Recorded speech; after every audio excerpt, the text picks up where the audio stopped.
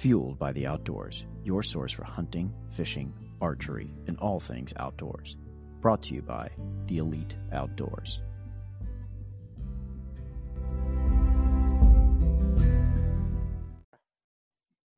All right. Welcome to Fueled by the Outdoors. We're your hosts, Rick Cates and Chris Leppert. What's up, guys? And today we're joined by State of Ohio Wildlife Officer Chris Gilkey of Meigs County, Ohio. Hey, man, what's going on, Chris and Rick? Not a whole lot. Glad you could sit down and join us tonight.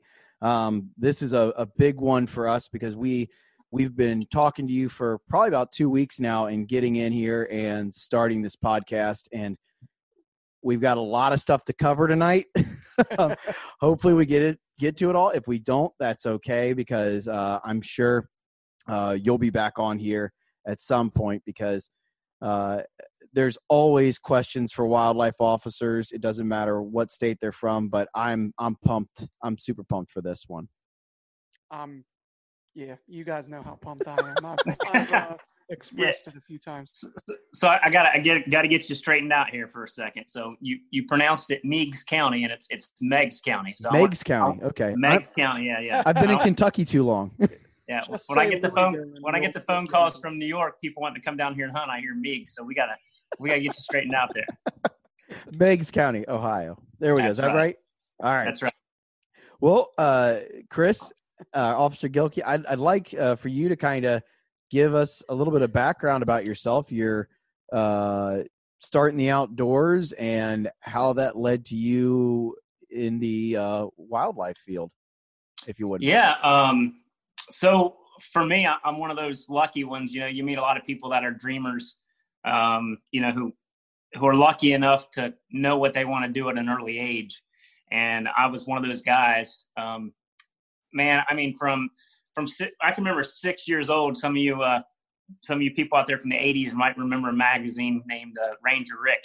And Yep. I used to get Ranger Rick magazine, and I was infatuated with, the outdoors and, everything from bugs and butterflies to deer to whatever. I was the kid that would come home and my mom would, go to wash my jeans and she would find night crawlers in the pockets and stuff like that. So for me, it runs really deep. So when I was a kid, my uncle was big into hunting.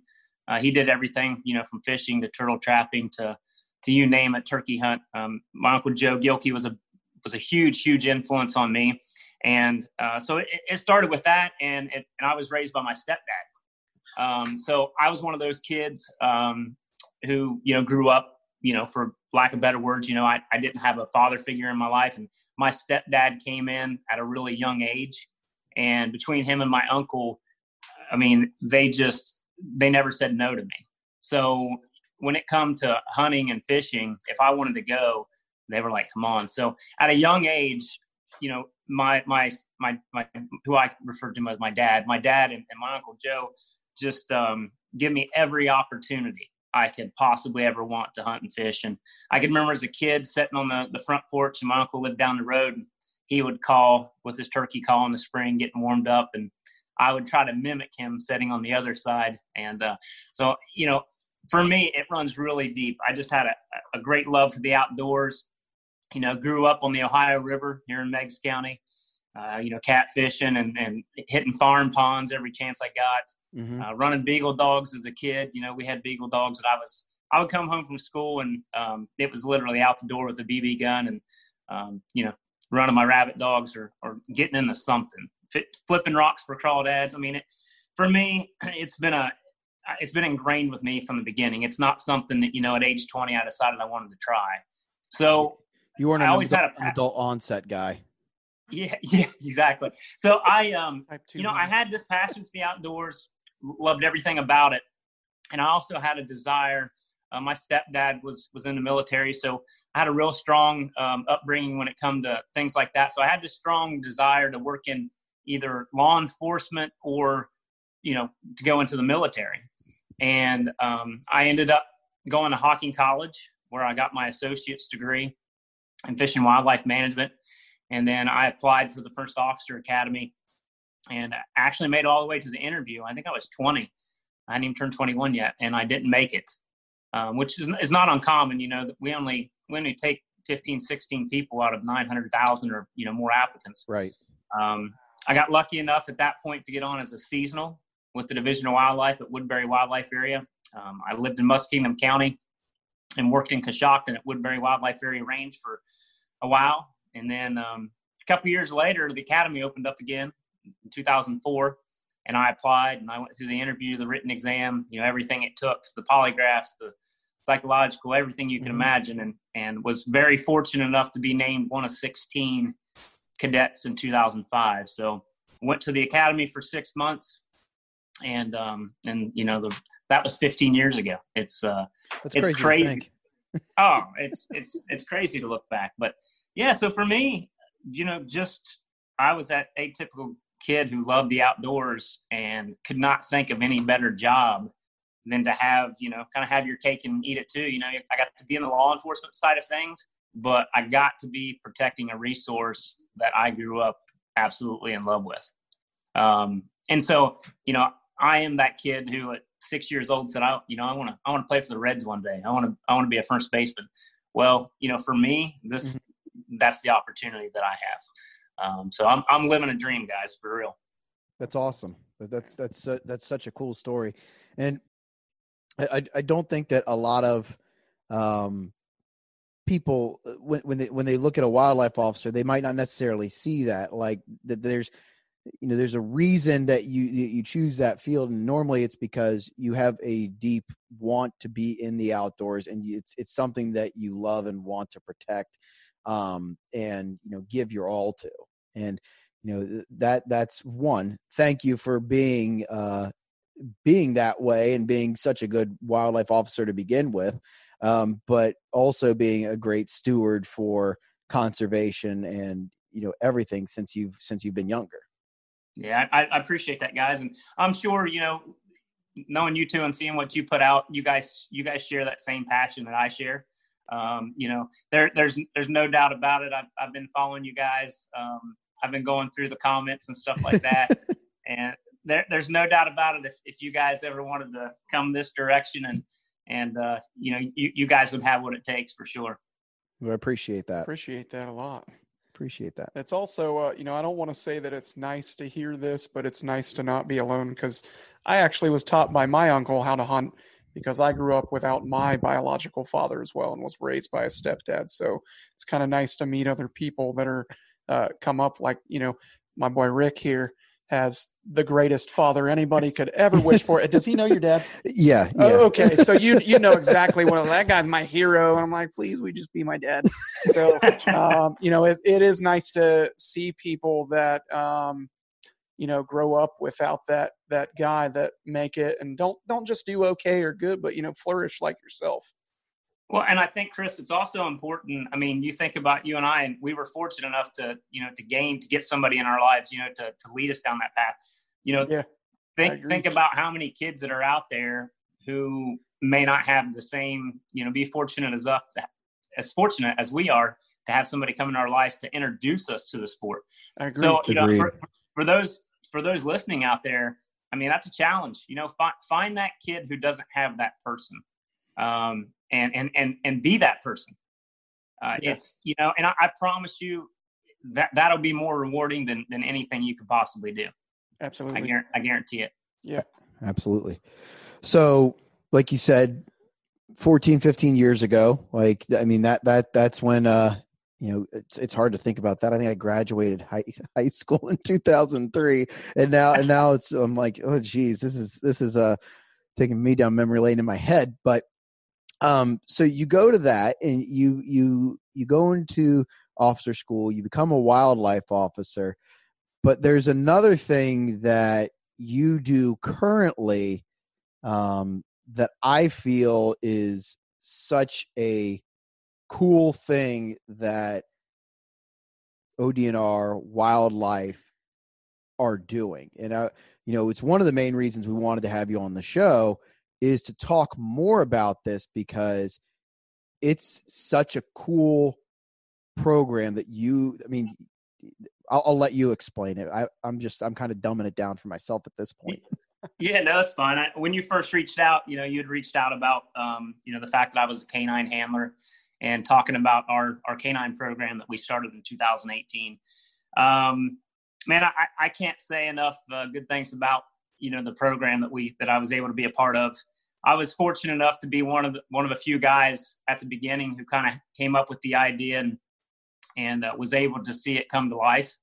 It was developed out of a few officers that, wanted to see it and did a lot of research and together, we put together a package and was able, it took a while, like anything, any new program, there's a lot of hoops to jump through, but eventually, the division decided to move forward with our program. Mm-hmm. And we were fortunate enough. So now we have 5 wildlife canines and, wow. So you've got one in each district of the state. I'm down here in Southeast, but you've got one in Central, Southwest, Northeast, Northwest. So you've got a canine in all the districts, and it's so neat. And this program, we've had a lot of success with it. Just the PR impact of it alone. My PR contacts, public relations contacts with people and individuals, I would say they've doubled or tripled. Wow. When people see these dogs, it's like a moth to a flame. People that normally would not walk up to me and give me the time of the day because they don't have any interest in hunting and fishing because that's not what they do. Mm-hmm. They see canine on the car and they walk up and be like, "So you're wildlife and you have a dog?" Like they want to ask questions. Yeah. And as soon as that happens, we seize that opportunity, to spread our message, what we do, why we do it, and why it's important. It's super important, and it's another tool that I feel helps in so many ways. I'll let you go into everything that you guys do with your canines, but everything that I've read up on, I'm amazed at like all the different usages of them, like within the field. Man, it's such an incredible tool. And what's neat about this program when we developed it, I'm going to throw out some names here, and you guys immediately are just going to be like, yes, I know them people. The National Wild Turkey Federation, mm-hmm. Pheasants Forever, mm-hmm. Buckeye Big Buck Club, Safari Club International and Southwest Ohio chapter, Whitetails Unlimited. Yep. Those conservation groups alone made up for $45,000-$50,000 or more.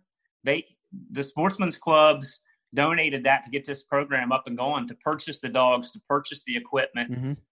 The cost that the Division of Wildlife had out of this was minimal. And then we had sponsors like Petland. If you're familiar with Petland, they're an Ohio-based company out of Chillicothe. We don't pay for any of our dogs' food. Like, they stepped up, and all of our dogs are supplied dog food because we have canines. And Petland does that not only for us, but they do it for any of the canine teams in your local cities and counties and stuff. Oh, wow. I was completely unaware of that. Yeah. It's something that, Mattis's dog food is about $180 for 50 pounds. Woo. Wow. And he eats, everybody always asks, he eats Origin 6 fish. And that's some of the most, finest dog food you can get. And they were the ones who recommended that we put him on it and didn't even bat an eye at that. So all those conservation groups that came together, this program is just as much theirs as it is ours. They supported it. Whitetails Unlimited was a $25,000 sponsor to us. Holy cow. Wow. So, when you go to these banquets and, and you spend this money, people oftentimes, like, where's it go? And anybody, I know you guys are big turkey hunters. Mm-hmm. Look, when I first started with the Division of Wildlife, I was trapping turkeys to transport them to parts of Ohio that didn't have them. Really? Yeah. We would rocket net them. We would shoot a rocket net over top of them, and we would capture them, and we would leg band them, and we would put them in cardboard boxes, and we would ship them to Northwest Ohio, and where they would be released. And now you have turkey hunting in 88 counties. Talk about the partnerships between, and this is, every state out there partners with these groups like NWTF and Pheasant mm-hmm. Forever. But for us, getting back to the canine, the support that we had from those guys was just incredible. It allowed us to put 5 canines in the field. we have 3 labs, we have 2 labs and 3 German Shepherds. Mm-hmm. And so, I'll go over a little bit of what they're trained to do. They're trained in deer, turkey, waterfowl, ginseng, fish, and gunpowder. They're also trained to find articles, which means if you were to touch something with your human hand, let's say a bottle or a can, and discard it, or a set of car keys, the dogs can actually go out and search, and they'll find that fresh human odor where your hands touched it. And we use that a lot. The gunpowder we've used a lot. Of course, you can imagine all the odors, people hiding ginseng on us. Yep. So the German Shepherds, the 3 Shepherds, they're also trained in handler protection. As a wildlife officer, statistically is the most dangerous form of law enforcement in the country.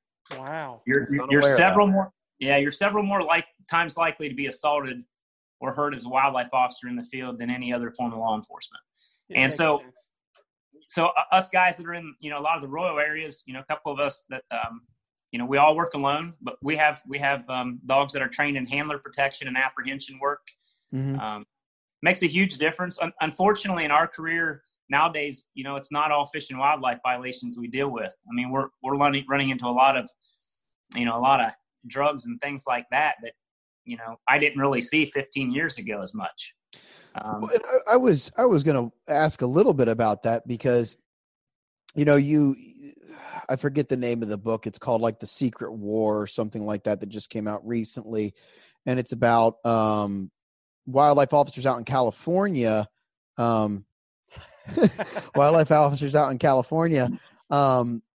Busting huge marijuana grows on national forest land. And, this is stuff that you didn't see, like you said, 10, 15 years ago, but you're running into, just consequentially the drug issues of today out in the field, along with, wildlife violations now. And it's, my dad, he's talked about this stuff before and how it's just become more prevalent in the field. Absolutely. We run into way more of this. It's the other day I found some pieces of, we'll call them drug paraphernalia, that would have been used for shooting up, and it would have been heroin or meth, the pieces that I found, and it was out in a remote area, where the public should be. Mm-hmm. And I it's sad because I just looked at it and, picked it up and took it someplace so it could be disposed of, but I didn't even blink at it. I mean, it's become so common now, with the opiate pandemic, and that's flowing over into a lot of our, the areas that we patrol. People are going out. People want to be away from people, in the remote mm-hmm. areas, and that's where we do our job. So it's really nice too. At the same time, our main focus is wildlife law enforcement, but anytime we're able to help the local sheriff's office as far as helping them, get some of these drug dealers off the streets, inadvertently we run into it. I mean, we're certified police officers, so we handle that stuff as it comes about. And it's sad, but the job's changed. It has become more routine. 15 years ago in our evidence lockers, you might see a couple bags of marijuana, and now you're finding hypodermic needles and meth and things that you didn't find before. And that's just being real with you guys. I'm not going to pretend like it's not there because that's exactly what we see. But and it's not our sportsmen. 90% of the sportsmen out there that we're dealing with are good people. We're not having issues with our our sportsmen. There's the small percentage that make the newspapers. But as a majority, our sportsmen are good people. Unfortunately, we're running into the people that aren't sportsmen that are out there doing things that they shouldn't be doing. And it has become increasingly, more that we're seeing it. And also it adds another layer of, awareness to you when you're out working. So. Absolutely. And I'm glad you made the statement, because it's too often, and Chris, I don't know if you hear this. I know that, in circles, I mean, as far back as high school, you guys are certified police officers. And too often, I went to school in Moorhead, Kentucky. We had at least, I want to say 5 or 6 different law enforcement people who would roll through town, because you had DNR, you had Department of Forestry, you had sheriff, all these different individuals. And you would always hear when you're like out at Cave Run or out in Daniel Boone, that's a wildlife officer. That doesn't like it, and I remember verbatim, that's a wildlife officer. That doesn't count. I look at him like, I don't know where the hell you grew up at, but they're officers, and it's to be taken seriously by everybody. So I'm real happy you said that. Yeah, I mean, and that, that's just, education. Some people don't understand, how our jurisdiction works. And it varies from state to state. And even in Ohio, it varies here. But, especially on the felony drugs and anything of that nature, we're doing our jobs. I mean, we are police officers. We take the same oath that anybody else takes. And like I said, jurisdiction does, vary and change. But, our primary goal is to make people safe, whether they're hunting or fishing or whatever the fact. I mean, we're there to protect and serve. And if it comes down to it, and if it's not wildlife related and we have to handle it, then that's what we do. Good deal. Good deal. All right. So, I mean, we've covered, wildlife officer. We've covered canines.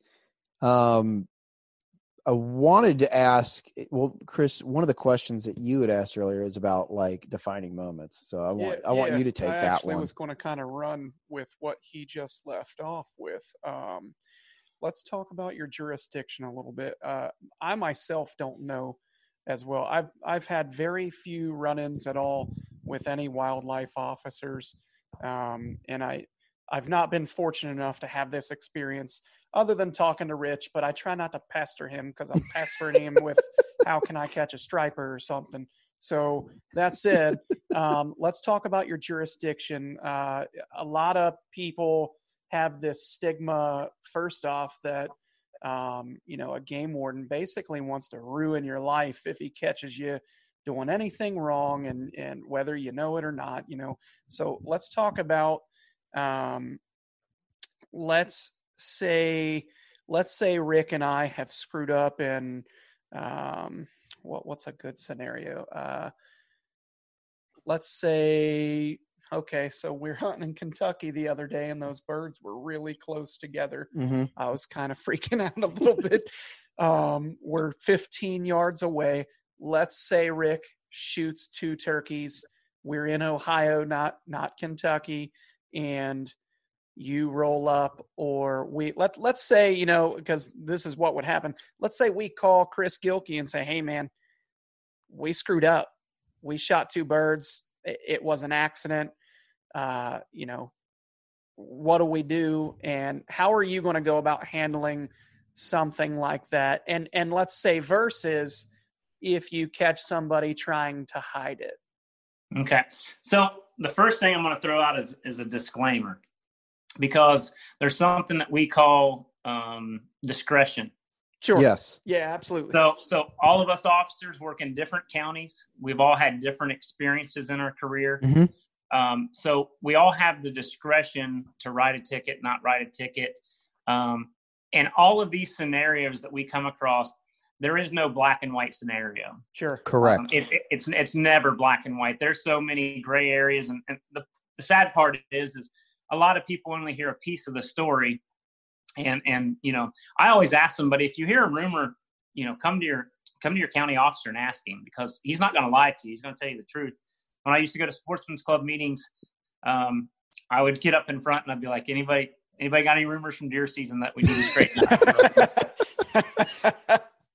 And every once in a while, somebody would raise their hand and be like, we heard that so-and-so got a ticket for not having a pencil. And that's a funny one, because no, he didn't get a ticket for not having a pencil. He got a ticket for, not filling out his deer tag, or he got a ticket for not having, a deer tag. So back to your scenario. So the disclaimer, we all have a lot of discretion. Mm-hmm. What I'm telling you, this is how I would handle that scenario here in Meigs County, but that doesn't mean that's how that scenario would play out in another county, because you got to remember that as an officer, we also have to go back and refer to the county prosecutor. Right. So not only, are there times when, I can make a decision in the field, but there's a lot of times when I have to take that case to the county prosecutor, and the county prosecutor makes that decision. Okay. So there's a lot of different factors involved there. But I'm going to tell you, I was one of the guys, I was reading through comments on Facebook. Yep. And Yep. one of the guys, Carl Nathaniel You're welcome, Hoskins, world. he said that he wanted some answers that weren't PG answers. He basically said he didn't want a scripted answer. He wanted exactly what we're thinking. So, my intent is to be that way with you guys. So let's go to this scenario. Okay. So scenario A, we're going to say that, Rick makes a poor choice and kills two birds with one shot. Mm-hmm. Okay? Scenario A, he makes the poor choice, and and I've had this happen. Let's say he cuts the breast out of it, removes the spurs and the beard, throws it in his pouch, and walks on back to the truck. And that, nowadays, especially with our canines, you want to talk about, our dogs are trained on turkey blood meat. I mean, I wish I had this dog years ago in a couple scenarios, but so that guy right there, there's no doubt, in my mind, if it's my county and he made that decision to breast that bird out and to keep the spurs, that guy right there is we're gonna give him a summons. Of course, like I said, that'd be a scenario that we refer to the county prosecutor, but that's a scenario that I'd definitely see charges coming forth. Okay.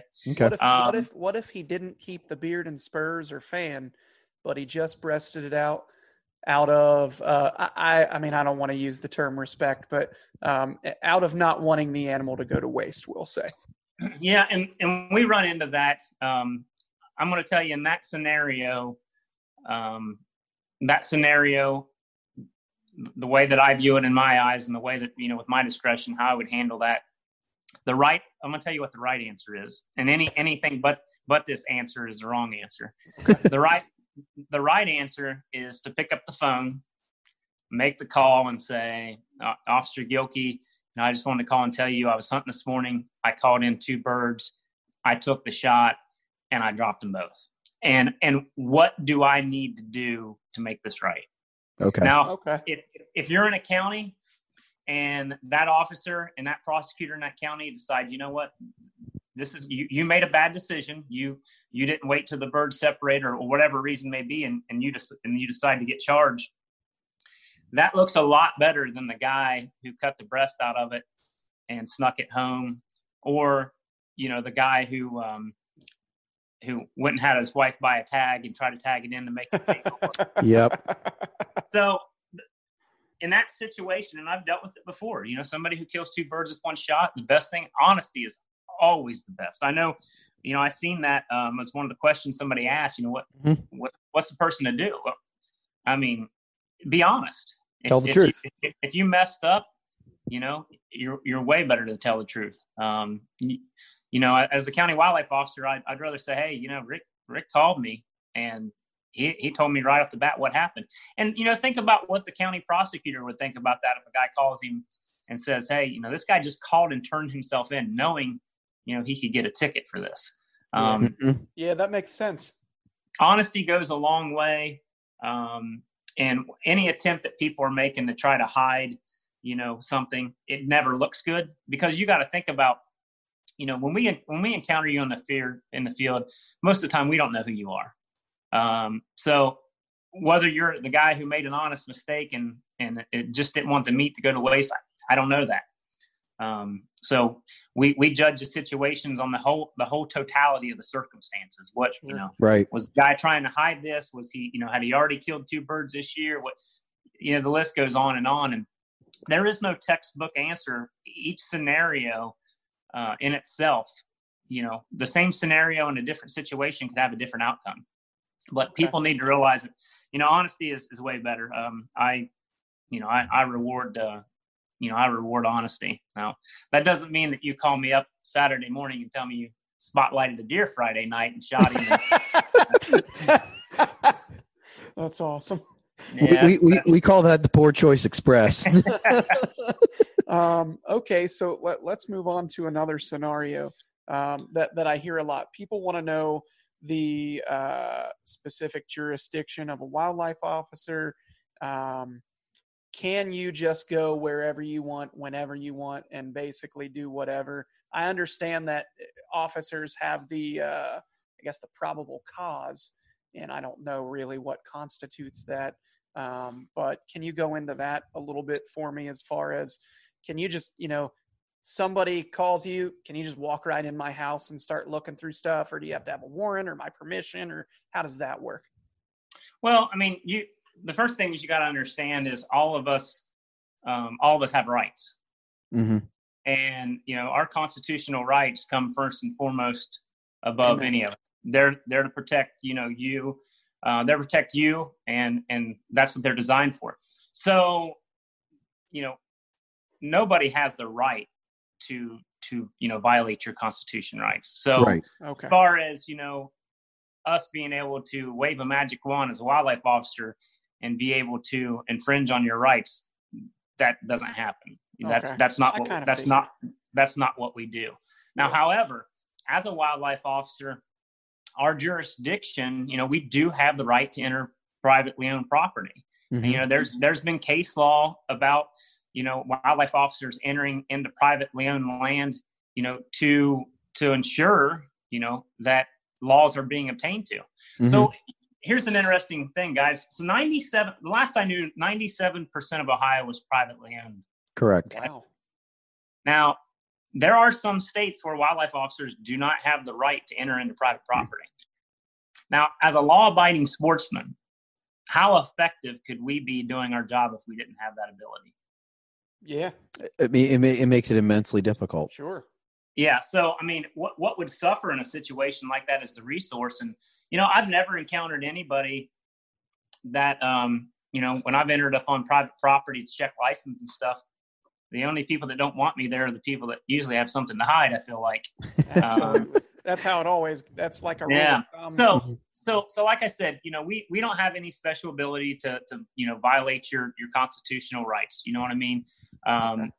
So, but we do have, some different abilities that, maybe a sheriff's department maybe not have. Mm-hmm. As far as, we have the right to enter private property as far as, enforcing, fish and game laws. Sure. And we have the right to inspection. If somebody was if the sheriff's deputy, walked up to you on the creek bank and started going through your tackle box and going through your cooler, or somebody walked in your house or pulled up your car and started searching your car without any reason, that could be an issue. As far as a wildlife officer, we do have the right to enter in those coolers and those things to inspect them. Mm-hmm.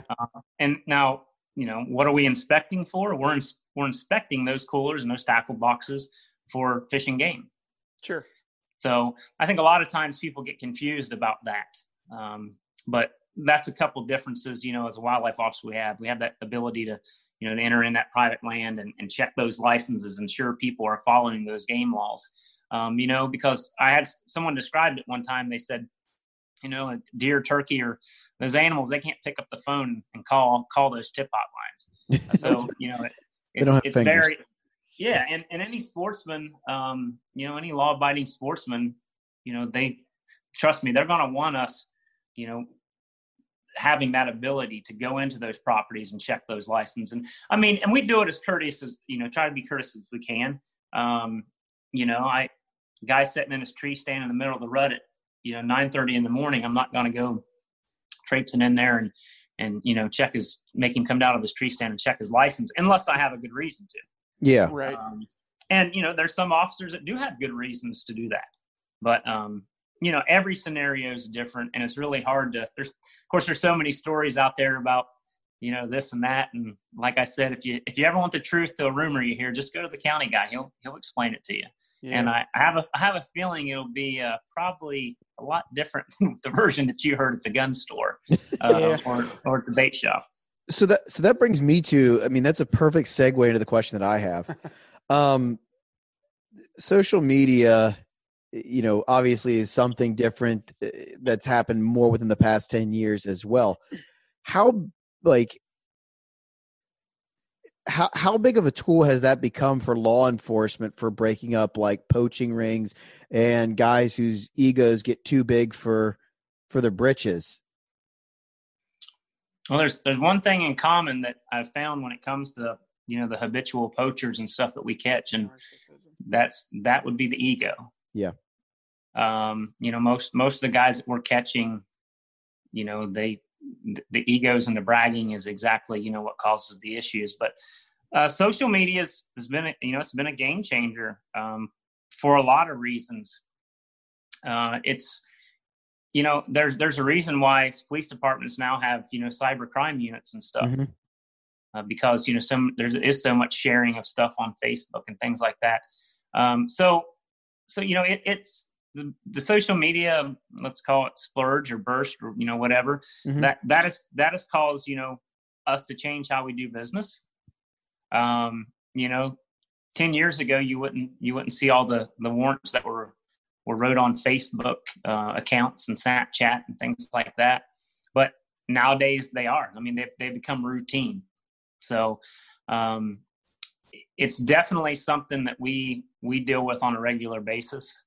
And, it provides, occasionally it provides us some good information that we're able to work into a case. And a lot of times, I'm just saying I'm probably blocked on at least half of the people that I know on Facebook. They probably message me occasionally, but hit the block button, but that's fine, because what people don't realize is, you got 1,000 friends on your friend list, and out of that 1,000, there's at least one of them who wants to do the right thing. And, mm-hmm. And that I know, previously we've talked about, where do we work a lot of our cases? Mm-hmm. And I mean, a lot of our cases, our tip line is buzzing. There's a lot of people out there that want to do the right thing. And so a lot of people pick up the phone and they call us and they give us that information we need. And we have a tip reward program. I mean, you can turn somebody in for being a poacher and get paid for it. You're doing the right thing. And, people that are doing things like that and hunting illegally, I mean, all they're doing is taking away from you and me. To me, it's like somebody walking in your house and stealing a $50 bill out of your dresser. Mm-hmm. The guy out there taking an extra buck or taking an extra turkey. And eventually, somebody gets tired of it. Right. And when they get tired of it, our phone usually rings, and, our officers do a very good job of keeping people anonymous. Well, and you bring up a good point is, and I like the terminology that you continue to use. They're poachers. They're not sportsmen. Like you mentioned like the 10% that gets put in the news. They'll say a hunter. It's like, well, no, that's not a hunter. It's someone who poached. They're not abiding by ethics. They're not abiding by the laws. They're not abiding by the codes we've all kind of learned as outdoorsmen growing up. And, quite certainly, I don't go out in the middle of the night with a spotlight and, shoot rifles with a 30 or shoot deer with a 30-30. That's not hunting. That's poaching. And too often I think that's the picture that gets painted for hunters and outdoorsmen, because a few bad eggs, spoil the salad. Can you ever think of a good hunter in a Disney movie? No. The McLeach, the poacher. I mean, that's ridiculous. Well, you bring up a good point in the fact, Rick, that those people out there, like you said, they're poisoning the water. Mm-hmm. And in my opinion, we all know that there's people out there that are, poaching, and they're poisoning the water for everybody else that's drinking it. Mm-hmm. But everybody else, I think, has a responsibility when they find out something like this that's happening and it's illegal. If you're a true sportsman and you care about the resource, you should be able to pick up the phone. I mean, I've had brothers turn in brothers before. I mean, it's happened. Family members, where they say, hey, I love them and they're my family, but this is wrong. And so I think morally, ethically, I think hunters have a responsibility to each other. For those of us who are in the 90%, I think we have a responsibility to, when we see something, you say something. We've heard that phrase used in other different contexts, but a lot of people, they don't want to go that, or they feel bad. And that's their dilemma to make that decision. But I personally think as a wildlife officer, it means a lot to me, and I appreciate it when somebody picks up the phone and does the right thing.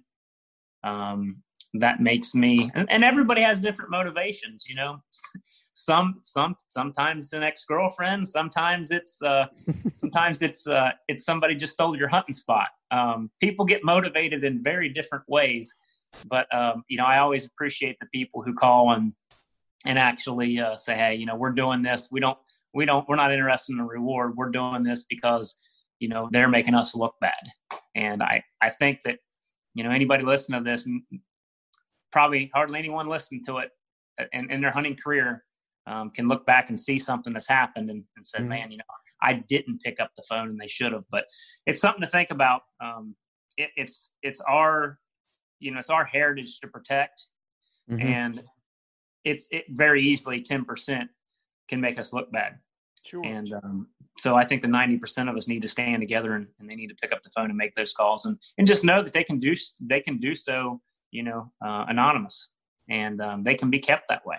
Agreed. Okay. Agreed. 100%. So let's move on to written permission. Written permission is required in the state of Ohio to hunt.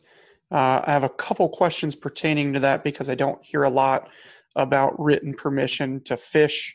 I don't really read about that in our manual.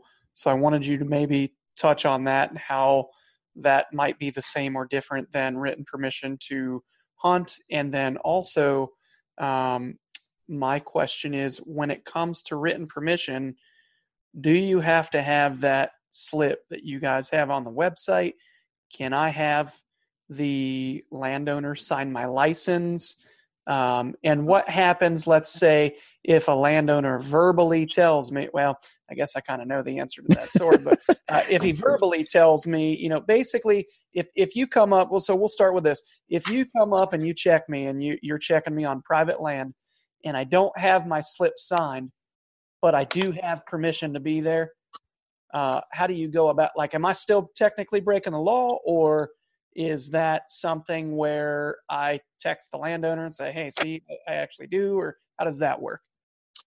Okay. So, written permission, we'll start with this. When somebody gives you written permission, that written permission, if you've ever seen one of our slips at the bottom, it basically talks about section of law where it exempts you, the landowner, from liability. Yeah. Yeah.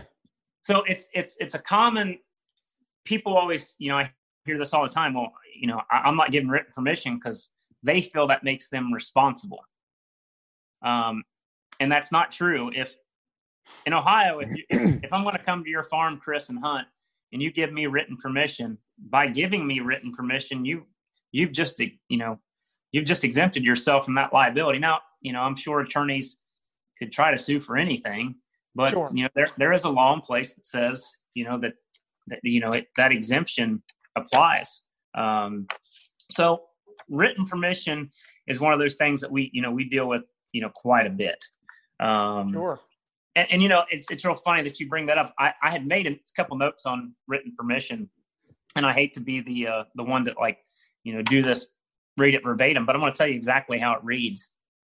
On the permission slip, it basically says, in accepting this permit, I agree to assume and release the landowner from any and all liability for personal injuries, property damage, or for the loss of life or property resulting from or in any way connected with the issuance of this permit. So when you're getting that written permission, that should almost be a little bit of a security blanket for the landowner to issue that. So, you hear it makes me liable. It actually is the opposite. It's a Recreational User Act. It allows you to recreate on that property and not be held liable as a landowner.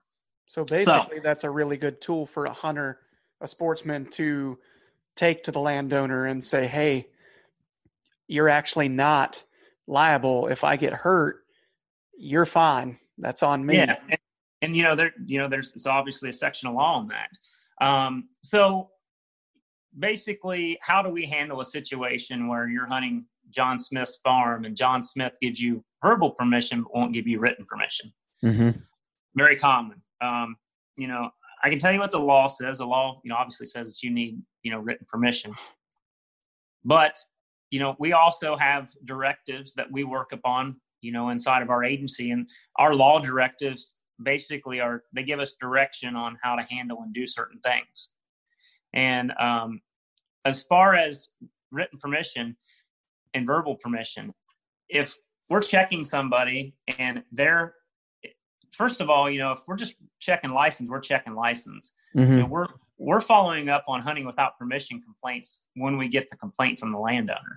Okay. And so oftentimes, if I walk up and, say, hey man, do you know whose land you're on? And you're like, yeah, I'm on John Smith's. And I'm like, you have your written permission slip on you, and be like, he won't give me written permission. But, I can always call John and say, hey, does Chris have permission? And he can be like, yeah, you're going to be good to go in that scenario. Okay. Okay. If you can obtain verbal permission, but you need to be able to prove that.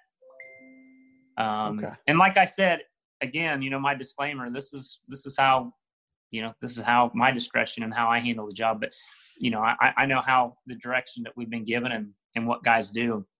So that verbal permission can be okay as long as we can prove it. Okay. But keep in mind, if it's any of the co-op land, if you ever, the yellow hunting signs that say co-op hunting with permission only, it's the program that, we do with landowners. So, let's say they got 200 acres and they'll sign it up and we'll provide them signs, and then they're supposed to let members of the public come and hunt, at their discretion. Was not aware of these. Yeah, we have that in Kentucky. They do those with, there's the pairing with farmers that you can sign up through Frankfurt with that. But we have in Kentucky, at least, we get those with dove fields quite a bit, where farmers will, say like this field is open from like this time of year to this time of year.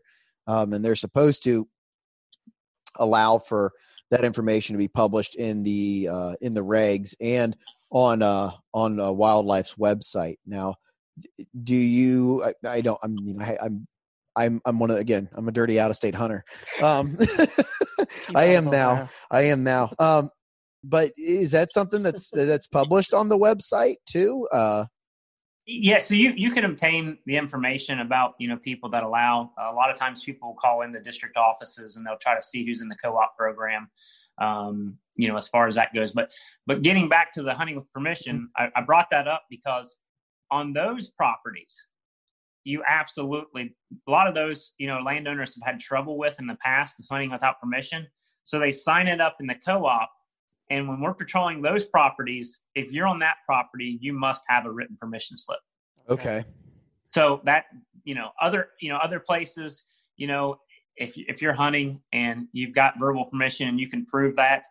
But I am going to tell you, I had a scenario once in my career where a guy had verbal permission, and then him and the individual had a falling out, and the individual was there hunting, and he called and said, there's a truck parked down here, and the guy nobody has permission to hunt this farm.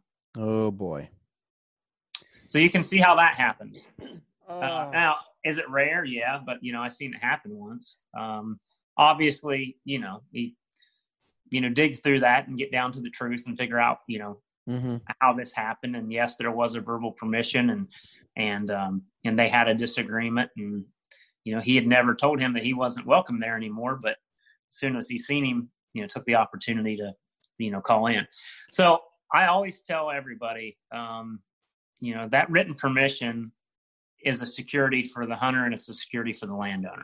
It really is, because I can remember being on property in a place I bow hunt, and a story, there was 3 people who were allowed to hunt the property, and there was a 4th guy who just kept showing up, and he was standing on the porch when the landowner gave the permission. And he came back individually one time, and the landowner's like, "What the hell are you doing here?" And he goes, "Well, you gave me permission." He goes, "No, I gave your buddy permission because I wrote him a permission slip." Yeah. And, that guy had been essentially going there every day during the rut and trying to bust a deer. And, he essentially said, like, "Look, don't come back here, go somewhere else and, hunt there."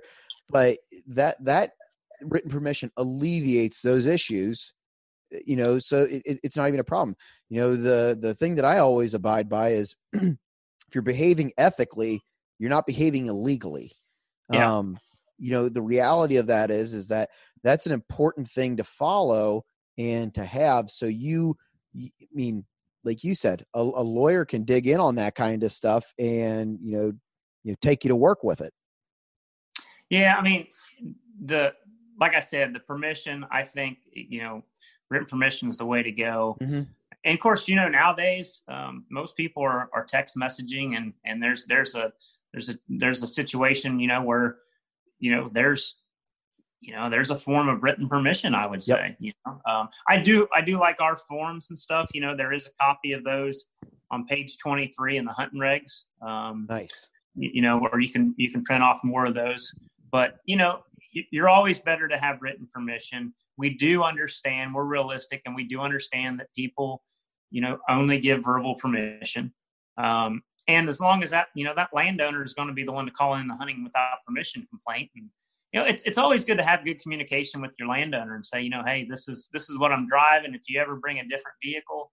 Yep. And, I think just hunting, just etiquette, mm-hmm. We've all been in the situation where you had permission to hunt a farm and to bring a friend. I mean, I always try to get permission for myself and another person. Yep. And with the understanding that, they're not there without me. Right. Sure. And exactly. I think good. We've all heard about the guys, like you said, thought he had permission because he went there with a buddy and then shows back up. But, nothing, talking to landowners, there's nothing that bothers them more when, they give 2 people permission and 20 show up, or, they start walking their property and they find a bunch of trash. Yep. Like I said, you see a lot more increased leasing and things like that in the state. And, we're have such a large landmass that's privately owned. We as sportsmen really got to take care of those landowners. We do. I cut and split firewood enough for a winter on a property that I hunt. I'm gracious enough to turkey hunt this farm, and so every fall I split enough wood so they have enough to last the fireplace for the winter. Little things like that can go a long way. I didn't have to pay $20 an acre to hunt there, but I still made sure to give back something. Sure. Absolutely. Take care of your landowners. That's, absolutely. It's a privilege, and it needs to be treated that way as well. And it is. Absolutely. When you start seeing, being a guy who's ran this outdoors page for 3 years now, I can tell you that land is getting leased up every day. It's getting leased, and we're losing access all the time. And I think a lot of that, obviously you can't blame a guy who wants to pay his taxes, his property taxes, just by letting somebody hunt for a few months. But when you are out hunting on somebody's property, my advice to those listening is not just to not litter and not leave gates open. Those are the two things that you're going to hear. Don't shoot their cattle. Don't shoot their house or their barn. That's never cool or funny. Don't leave gates open. Don't step on fences and down them, and don't leave your trash. And the other thing that I have to say, though, is it looks just as bad if you walk by trash that blew from the road or whatever, because they don't know that you didn't drop that out of your pack and stuff. So pick the trash up. What if it's a hunter that you don't like or whatever, rather than making that guy look bad. I ran into this year. Guys hunting on the property that I hunt on, and they're kind of messing with me a little bit. And I see these shells and all this stuff laying everywhere. And I'm like, guys, I'm going to kill you if I get kicked out of this place for, this happening. So rather than be an idiot, I just cleaned it up and went on about my day. But, not that it doesn't irk me, as you can tell, but, not that you have any feelings about that. Yeah, no feelings at all. No harsh feelings, but, pick up trash, do everything that you can. Like Chris said, he's talking about splitting firewood. One of the things that I offer our landowners is I happen to have a very good and unique jerky recipe, and I give them jerky. If they want jerky, they get jerky. And I always offer my game, but generally farmers are stacked with beef and pork and all that anyway, so they don't care about your deer. But jerky in a 6-pack will win a lot of people over.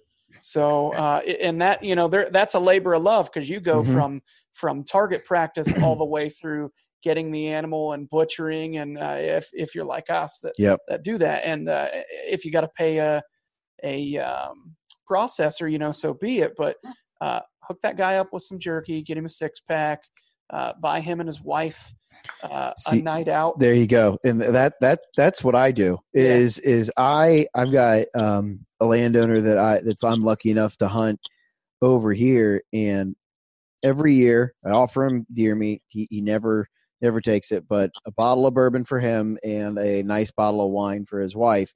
And it's, something that they can use to entertain with, or they can, have a great night, by themselves, because you want to make sure that you take care of them and, do those things. And, while a gift is great, I went to high school with guys who I knew cut fields of tobacco on Saturdays and Sundays. Lou Johnson. so they could dove hunt, and they would have places to go. And, any little type of thing like that is a big thing. But I agree. And Rick, I think that a lot of times too, when you make a personal connection with the landowner, and, you end up forming a relationship that becomes just, a little bit more than that guy that lets you hunt.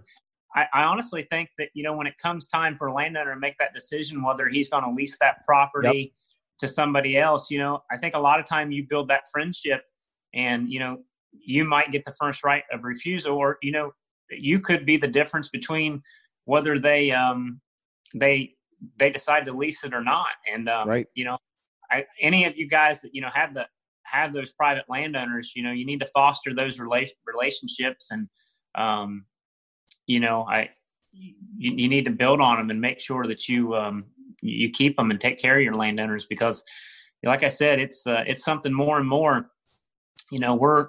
What are we, like the 5th most populated state in the country? Yes. And you heard me say that 97% of the state is privately owned land. That leaves very, very little. I know the division, with the recent purchase of some of the AEP properties, we're trying to buy, what we can when we can, but, we obviously are working on a budget as well. So, with 97 of the state being private, definitely take care of your landowners. And, and like you said, it maybe a couple packs of jerky, maybe you don't have to dip in your wallet and, spend $100 on a gift card or whatever you can do, and it might just be manpower going out and weed eating, time. But I really think that that's important, that, sportsmen do that. And I think it'll ensure, being able to have some of them private properties to hunt that we all love.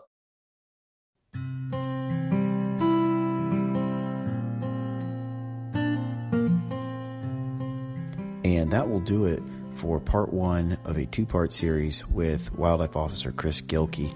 Hope you can come back and listen to the second one. We'll be releasing it in another week, and we've got a ton more information that I know you guys are going to love to want to listen to.